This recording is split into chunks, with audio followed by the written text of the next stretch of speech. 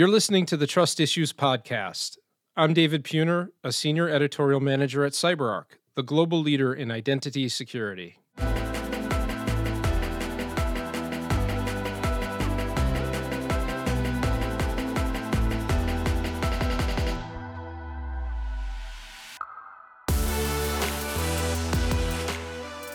It may go without saying, but I'll say it. Being a Chief Information Security Officer, CISO, is a tough job. High-profile tough. CISOs are on the front lines, protecting against the TBD unknown, day after day, week after week, month after month. Threats are relentless, work is unpredictable, staff shortages continue to fuel a vicious cycle of burnout. And on top of it all, the buck stops with the CISO. When things go wrong, they're positioned as being the throat to choke, as Forbes recently put it. It's no wonder mental health issues such as depression and anxiety are surging in our industry. There's a lot of things that need to change, but fortunately this once taboo subject is starting to get the attention it so desperately deserves, thanks to security leaders who are stepping forward. Their personal stories help humanize the cybersecurity team. They acknowledge that despite the sleepless nights and heroic efforts, protectors of digital space are indeed human. And as the stakes continuously grow higher, so too does the need for true support, empathy, and action. This October is not only Cybersecurity Awareness Month, but also National Depression and Mental Health Screening Month, a time to elevate this critical conversation, advocate against stigma, and bring awareness to the various resources available to those who need them. I'm honored today to host Trust Issues alongside our guest, Kirsten Davies, who's the CISO for Unilever and passionate about humanizing the teams in our cybersecurity community. Unilever is, of course, a huge company with hundreds of brands and products beneath its umbrella. And to try to wrap your head around the potential scope of being its CISO is daunting, to say the least. As Kirsten tells it, the responsibility and accountability in the CISO role are enormous, and burnout and stress are at a crisis level. She feels this acutely. We get into that and lots of other things that are on the mind of a big-time CISO with the same number of hours and minutes in her day that we all have. It was great to get the opportunity to talk with Kirsten. Her candor is admirable and her shoes are large. Here's our conversation.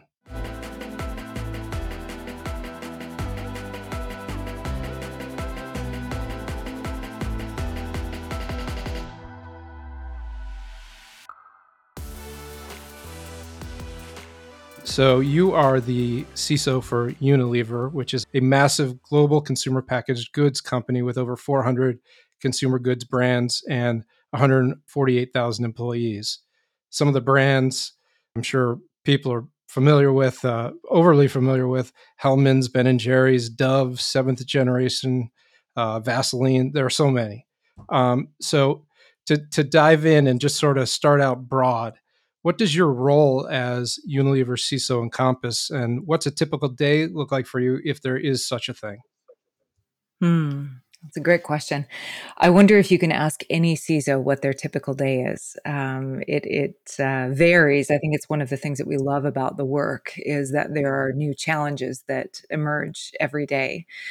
Great company. We produce 50% of the world's ice cream. That's a heck of a lot of smiles. I'm telling you, that's a heck of a lot of smiles all around the world.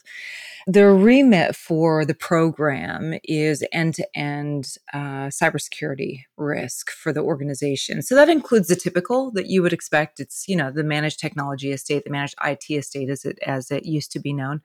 But it goes much further than that as well. We see risk in a very broad, holistic way at Unilever. So it's everything from, the regulatory and compliance challenges that we have globally from our footprints in over 180 countries globally, to the operational resilience of things like our core network, yes, but also our factories, distribution centers, R&D, all of that kind of a thing. We also look at information protection and information security as one would expect that we would. We look at the security and resilience of all of our technology touch points, all of our digital interactions, from our factories to our technology, IT, traditional IT as well. And then finally, probably something that we'll double click into a little bit more in a bit is the culture. It's the capability, yes, of my team, of the cybersecurity team, the core team itself, but also the security mindset of the organization, because that is critical from an enterprise cybersecurity risk perspective, that the culture embraces cybersecurity, cyber safety, as part of their responsibilities. How big is your team, and how you've been with the company now for about a year or so? How have things changed since you've arrived? Yeah, I sure have. I actually just celebrated my 1-year anniversary. I think it was a week ago. Congratulations. Thank you. Yes, made it. Woohoo!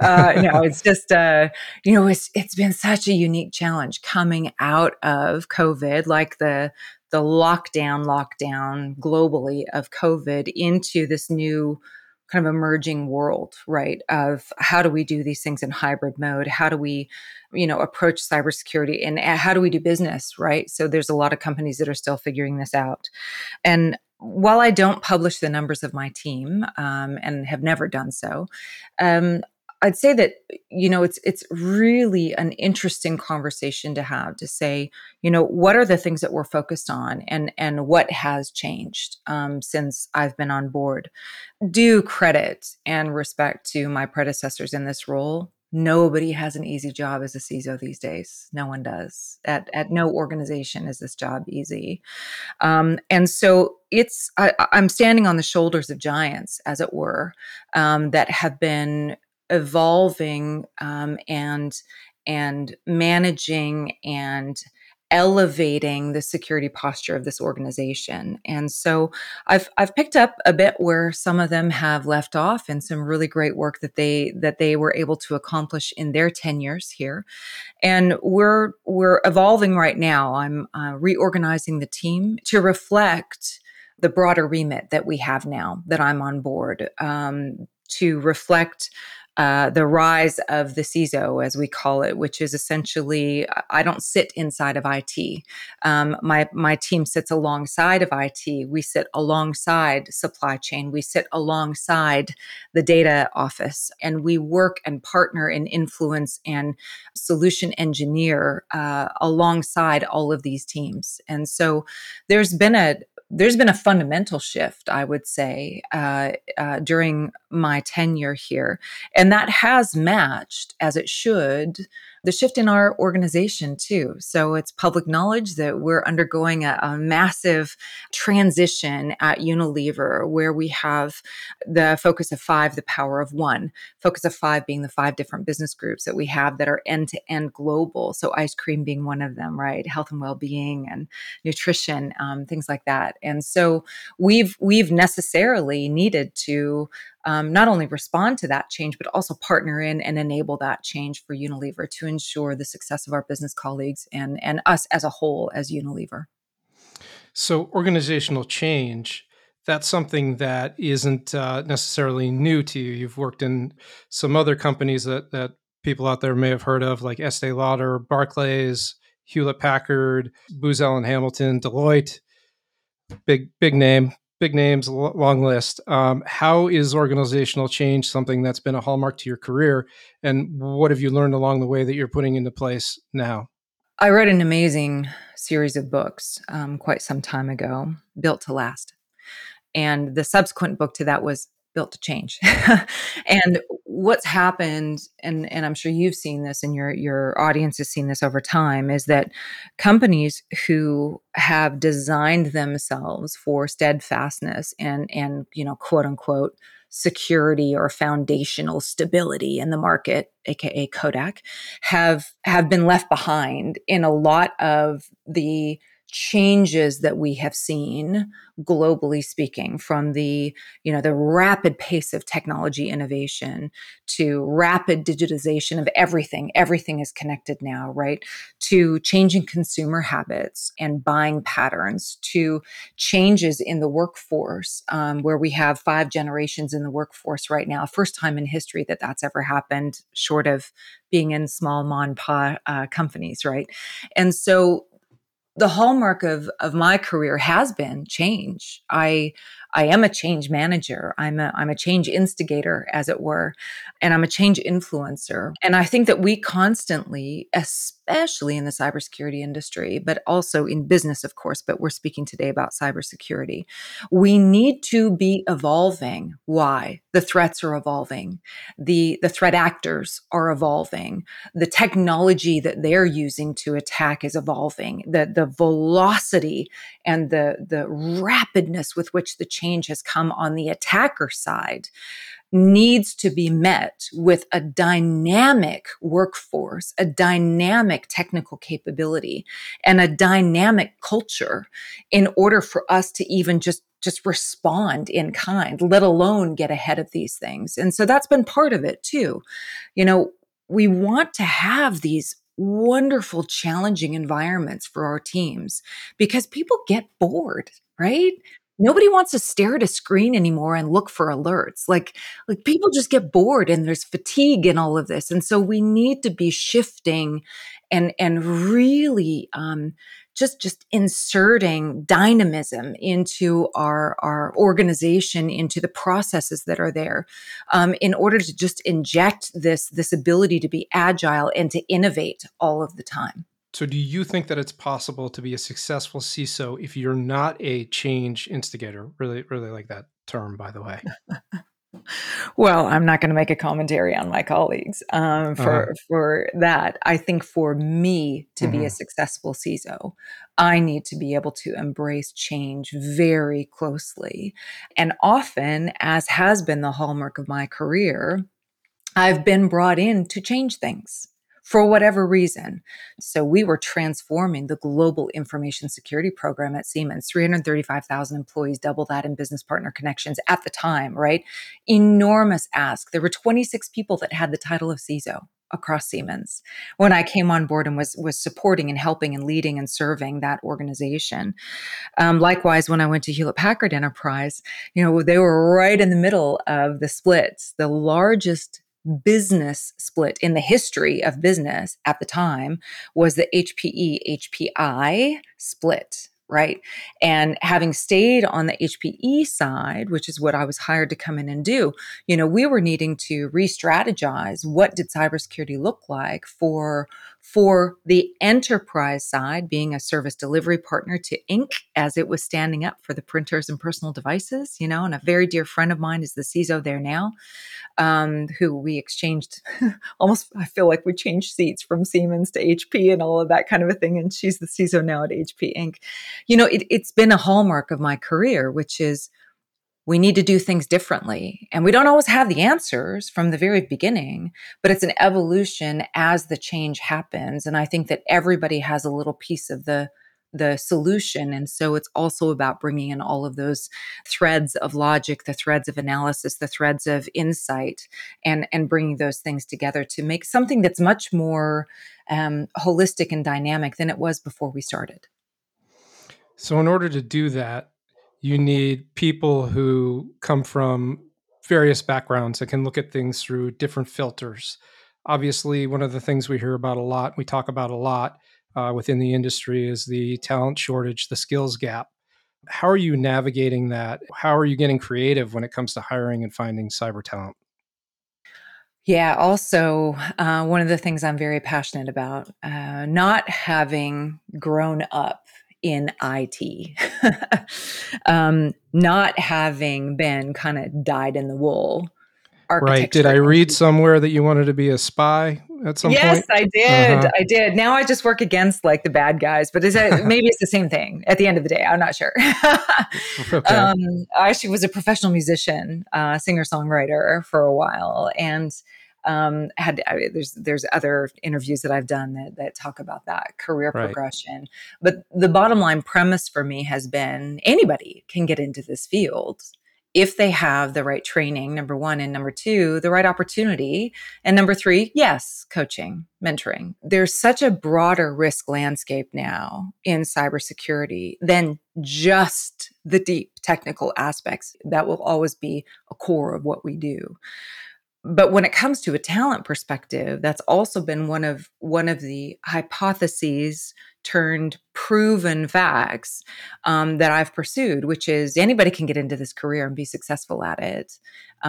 There's a number of companies that are doing this now. We're working with an amazing organization out of Nigeria that is working with women between the ages of, I think it's 16 to 27, and developing some just amazing talent right in Nigeria. We're working with them. There's another company in the United States that's taken an approach to developing rural talent based upon the kind of some tax input, some mayoral things, government things in the state, and then retraining veterans and nurses and educators to be doing cybersecurity.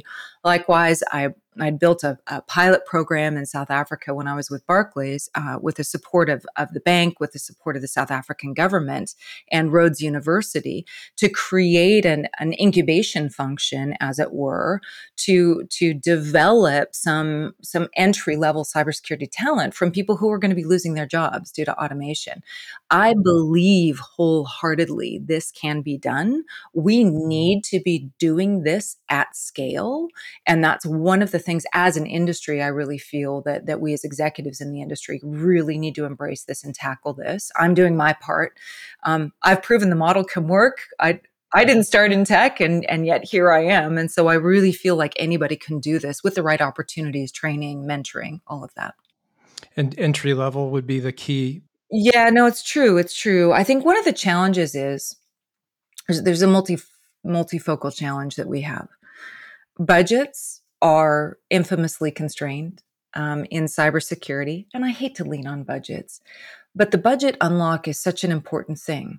For every dollar that we get, we need to have a multiplier effect on the dollar, the pound, the euro that we have to spend on cybersecurity. And we have often then been really kind of like funneled into a pathway that says we have to hire the most experienced person that we possibly can afford because we need them to hit the ground running. That's always been the case. Well, guess what? We've created this monster of an environment where people hop from job to job based upon pay, right? They hop to job based on other things as well. But it's the organizations that can afford to pay higher rates for cybersecurity will poach. And I kind of don't blame them. And at the same time, I'm like, just stop, right? So I get it. Like we have a high competition factor for pay. We have therefore a high competition factor for people with experience, because if you're expecting the people to be able to hit the ground running, guess what we're not doing? We're not investing in entry level talent. We're not investing in business side talent that only requires a little bit of contextual cyber education. For example, having people in manufacturing, hiring people in from the supply chain side. They're engineers. They understand it. They just need to understand MITRE attack, threat pathways. They need to understand the cyber side of it. And that can be a multiplier effect for their understanding of how manufacturing belt works, how the robotics arms work, how driverless cars work in the sense of like moving inventory around. So I think we need to be much more creative around that. And the problems have been around kind of budget, filled with headcount approvals, filled with kind of like shortage of talent in the market. And I believe that we, as kind of the biggies, the bigger organizations, we really need to be addressing this and start investing in and recruiting in the startup, right? The entry level talent. And I know that there's a lot of organizations that are doing it, which is good. We needed to be doing this 10 years ago, but we're getting there. Great. Thank you for that. Moving on to a different subject, sort of. All of them are related, of course, though. You speak quite a bit about personal resilience. How is that particularly pertinent to the CISO role right now? It's a topic that's very near and dear to my heart. With the advent of the global pandemic and the lockdowns and everybody having to necessarily have an all hands on deck approach to provisioning IT, provisioning access, how do we get people working in different ways? Some companies are digitally native, and I think that they came out of that much more rapidly, and they were able to get to a BAU much more rapidly than other companies were able to do so. What I've seen has been the hallmark, though, is a couple of things. In 2016, there was a study that came out that named the number out of 4 CISOs that are abusing alcohol and prescription medication in order to deal with the level of stress of the day. That was in 2016. That was pre-COVID. I think it was 1 out of 4. Somebody asked me about that, and they said, "What do you think of this?" And I said, "That's all. I think it's actually more than that." Tongue in cheek, but literally. So pre-COVID, we knew that we already had an issue with this, that the stress levels and the responsibility and the accountability in this role are enormous, and they are. You feel a bit like Atlas with the weight of the world on your shoulders at times. Then you add COVID into this, and a lot of us as the CISOs were the tip of the point of the spear when it came to really driving availability and resilience. We were partnering with our CIO organizations. We were working with our business partners globally. We were caretaking people, any number of outages and stress factors that were there. And when the businesses that we serve were able to get to a little bit of a level of exhale and find a rhythm, what I witnessed was nobody was taking care of the cybersecurity teams. And the CISOs, who had been the tip of the point of the spear for so long, were now at crisis levels of adrenaline, crisis levels of stress, really overwhelming levels of feeling responsible and accountable, and just it's that fight or flight mentality, right, that we go through. Post-COVID now, which I, kind of fingers crossed, say that we're in a post-COVID world. To a certain extent, we are. I see teams working just as hard as they were during that crisis. The hours that we put in as CISOs are unsustainable. The hours our teams are putting in, completely unsustainable. And yet the attacks still come because the threat actors are still out there, right? Everything is still there. And so I talk about this a bit, and I've been public about it because I feel like sometimes it's a bit of a taboo topic to talk about mental health and mental resilience and personal resilience. But I'll tell you what, there are some folks out there who are really struggling, and we need the support of one another. We need to be able to talk about this much more openly. What do you think is key to a solution? There's a couple of things, and I think that's a great question, and I think we all need to discover what that looks like for us individually and for our teams as leaders. Transparency is key. I personally had to have a conversation with my team when I was going through some health challenges, and then my mom has been going through some health challenges, and I had to be transparent with my team and go, you know what, I'm having some challenges here in my personal life, and it's gonna bleed over into my professional life. Not because I'm weak, not because I can't manage or I can't handle it, just because we can't, post-COVID, separate our personal lives from our professional lives anymore. Everything's merged. I'm on the podcast with you from my home office, Which is in Nashville, I should point which out. is in Nashville, Tennessee, Yep. and my job is in London, right? So, Right. um, it's impossible anymore to separate those two things. And so I think there's an amount of self-awareness and transparency that's needed with our teams. I think that also creates a pathway for our teams to be honest with us and to let us know when they're struggling. And even just with the visibility, it creates an opportunity for discussion, for solution, for even just empathy, because we're all going through something. We're human. We're all going through something right now. Right. I think that's key right there. I think we need to model the behavior. This goes with the transparency. We need to model the behavior that we expect of our teams, which is difficult in a global environment. I'm emailing at very odd hours for a team that's, some of my team sitting in India. But we need to model the behavior that gives them permission to be human, which is family first, right? Take your vacations.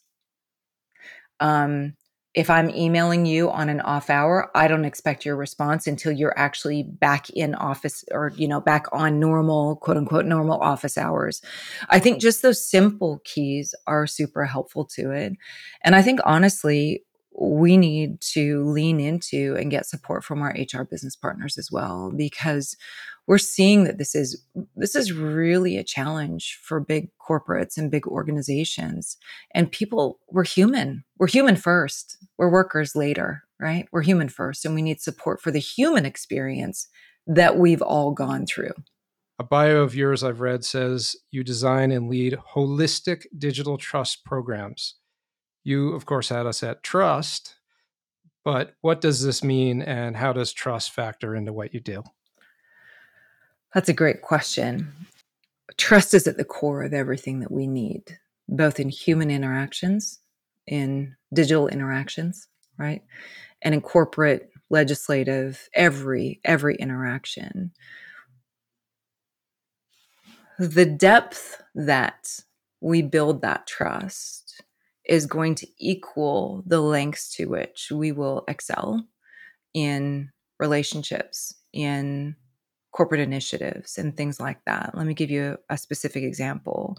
Statistically, it has been shown that consumers will leave their favorite company, favorite brand, favorite product if they lose trust in that. Some of that is the safety of the product, right? So like the ingredients and things like that. Some of it is in, how I interacted as a consumer with that company. If there's a data breach on an e-commerce platform, right? Statistically, it's shown that the measure with which consumers lose the trust in the organization or in the product is the level with which they will kind of vote with their feet, as we say, stay or leave, right? And so, one of the things I love about Unilever is our commitment to product safety, product quality, right? And the safety of our colleagues in factories, right? We have leveraged that to be also the way in which we talk about cyber safety and the trust that we build in all of our interactions. So digital interactions, data flows, handshakes of applications themselves or OT environment, things like that. Some of the things they won't be aware of, the things that are happening behind the scenes, but that's what we want to build in every interaction we have with regulators, with shareholders, with consumers, with our customer bases, with each other as colleagues as well. We want to be able to, and we should be able to trust that our interactions are secure, that they are risk managed, right? That privacy data is kept private, things like that. Is there a such thing as 100%? No, I'm not saying that. What I'm saying is that is our job, is to build trust everywhere we go. And that positively directly impacts the reputation of the organizations that we serve. Everyone has a responsibility to ensure that the organization remains cyber safe. And that covers email phishing to vishing, smishing to, factories to, infrastructure to everything, data everywhere, right? And that is super, super important for organizations to embrace. It's not the CISO's job or the CISO's program job to do everything security. It's Everyone's everyone's job. job. Yep, Everyone's job. for sure. And from a cultural standpoint, which is something you had mentioned earlier on in the discussion, how far have things come along since you've joined the organization? Yeah, we've the team has done a great job again, standing on the shoulder of giants that came before me. So one of the things I walked into in the role was quite a strong awareness and training area that we've simply just made stronger now. Right, we've done more. We have an amazing campaign we're about ready to launch. I cannot tell you what it is, but I am so super excited. We're leveraging some of our brand names. It's an internal cyber awareness campaign. We Does it got involve ice cream? it does actually. Right. It does.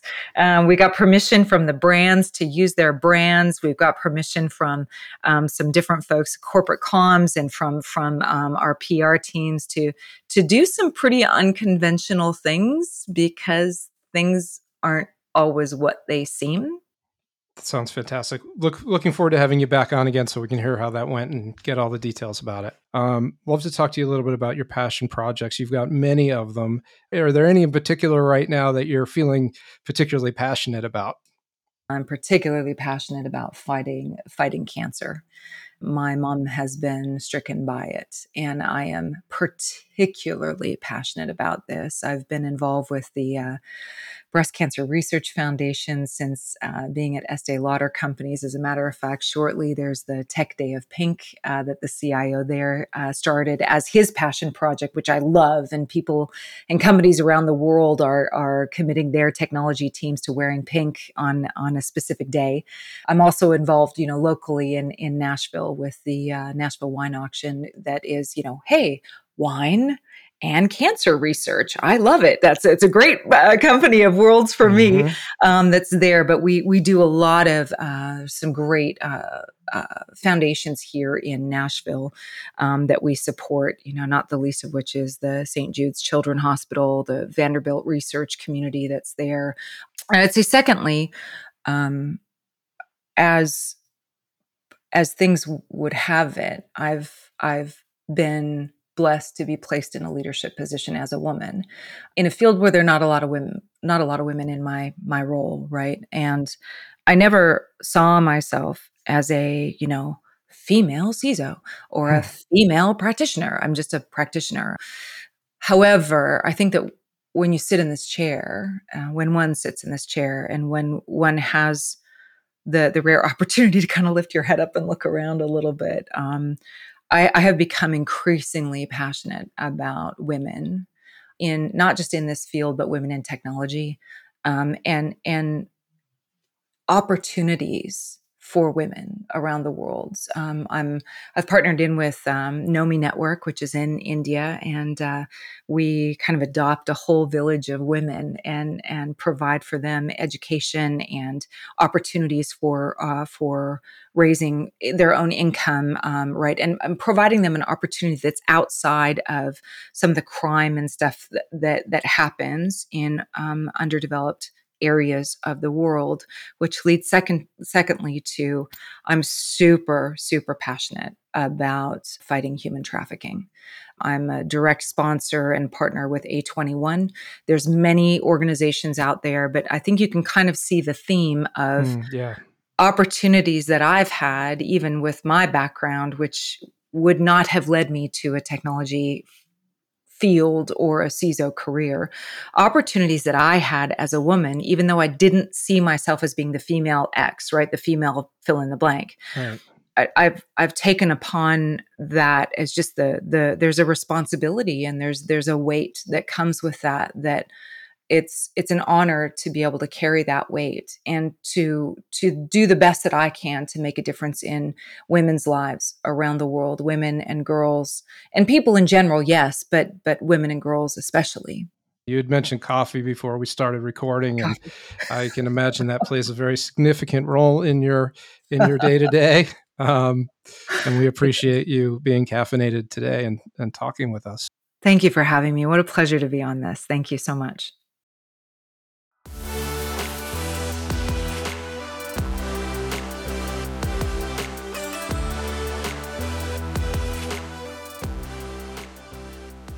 Thanks for listening to today's episode of Trust Issues. We'd love to hear from you. If you have a question, comment, constructive comment preferably, but, it's up to you, or an episode suggestion, please drop us an email at trustissues@cyberark.com. And make sure you're following us wherever you listen to podcasts.